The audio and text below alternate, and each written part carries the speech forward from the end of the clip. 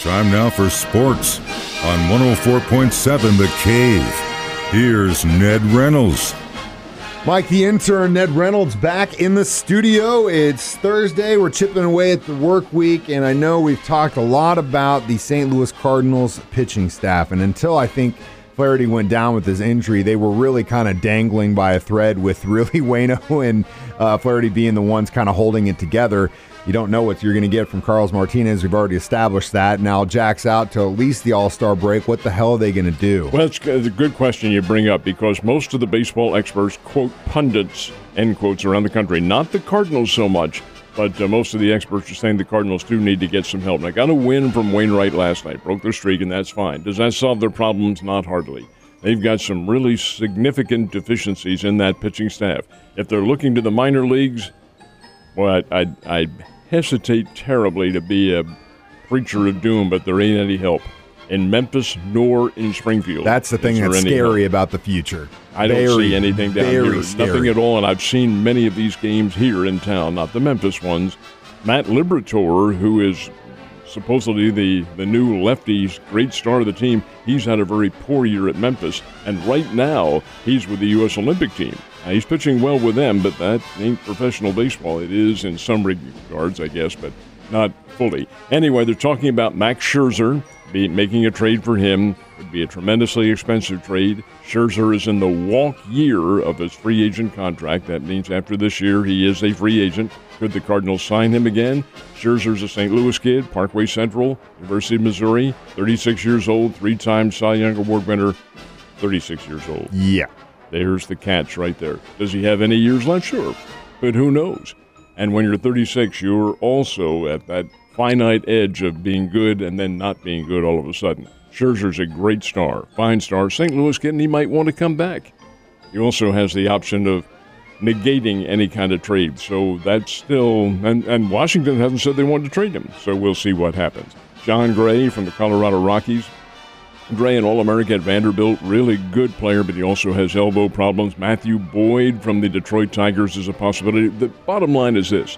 Cardinals do need to bolster their pitching staff. Right now they're in the race.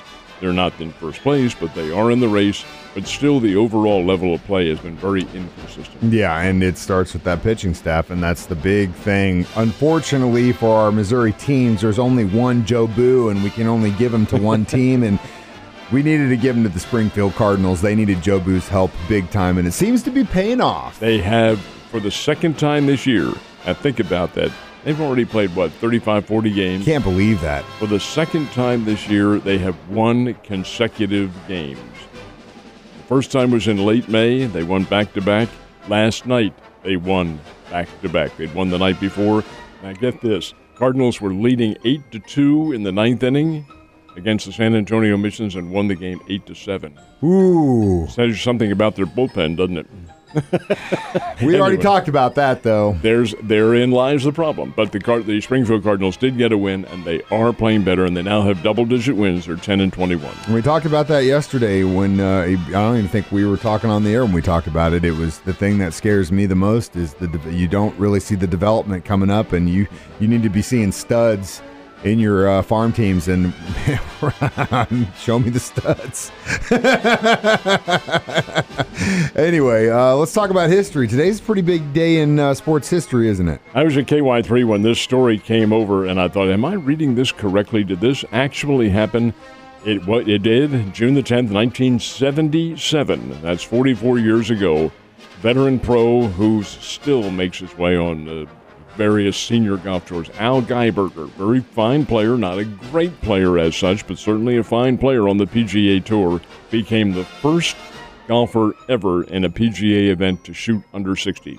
He shot a 59 at the St. Jude Memphis Classic down in Memphis, Tennessee. 59, first player ever to do that. Well, it's kind of like the 4-minute mile and some of the other barriers, the high jump, the 7-foot high jump. Once somebody does it, and that's, hey, now you know the goal. Psychological barrier. Yep. Since he's done that, since he shot a 59, 10 other golfers have done that since then. And Jim Furyk shot a 58 several years ago. He holds the record for the lowest.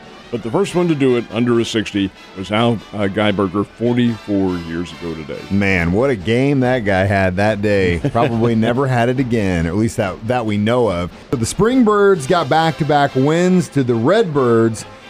Finally break that streak. It was a 6-game losing streak, and they broke it. And, you know, Mike, I kind of thought they would, too, because Adam Wainwright was pitching, and the Indians, Cleveland Indians, hadn't seen Adam Wainwright at all. American League team, Wainwright's National League, that big old Uncle Charlie curveball coming in there, that can really bamboozle a lot of players who have never seen it before, and the Indians hadn't. You can review all that on paper, but until you see it coming in and you're not ready for it, it can make a big difference. Indians did score 2 runs in the first inning last night, and that's typical Wainwright. He got off to a very slow start, but after that, Cardinals countered that with 4 runs in their first inning and never looked back. And do get an 8-2 win over the Indians. Really good pitching by Wainwright. He allowed, I think 6 strikeouts and just a few scattered hits here and there. The key is that Wainwright and the 2 relievers who came in after him did not walk anybody. Thank you. Cardinals are the National League leader in the dubious category of giving up walks, and they didn't walk anybody.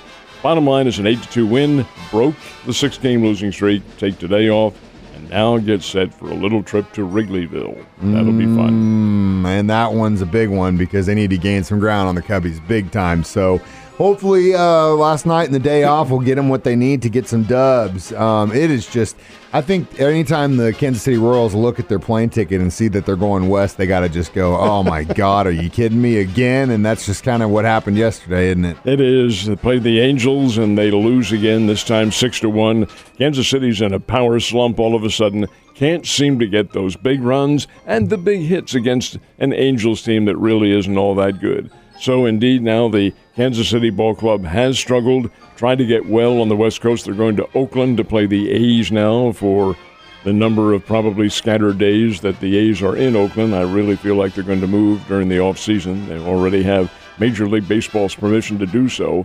But the fact remains that they're still in Oakland now. And that's who the Royals will play. But Kansas City, having struggled now 2 games under the 500 mark, need to get their batting order back in gear again and get some of these guys out of a slump. I agree with you 110%. Now, basketball, how's the NBA playoffs going? So far in the West, they had 1 game last night, the Phoenix Suns and the Denver Nuggets. The Denver Nuggets have the MVP of the NBA, Nikola Jokic. He is a fine player, and he did have 24 points last night for Denver. But the Phoenix Suns are really, really good. Devin Booker has played great, and 36-year-old Chris Paul is playing super basketball. Phoenix wins the game 123-98. Chris Paul, folks, for those of you who probably aren't familiar with the name, is part of those State Farm commercials. He's not Jake from State Farm, but he's the one who Jake from State Farm is selling to with the kids there and all that sort of thing. And Chris does a pretty good job. He's a Wake Forest guy. Been around for years and years and years. He had 17 points and 15 assists last night, and he's been the perfect catalyst for that Phoenix team. They were down many, many years. They're not now. They're pretty doggone good. They really do, but they're playing team ball. And there's the team right there. And that's why they're winning. Hopefully they can do that because if on down the line they got to play Brooklyn, you've got a team game versus an ISO game, and we'll see who wins in the NBA, sir. You have a good Thursday. I'll see you tomorrow.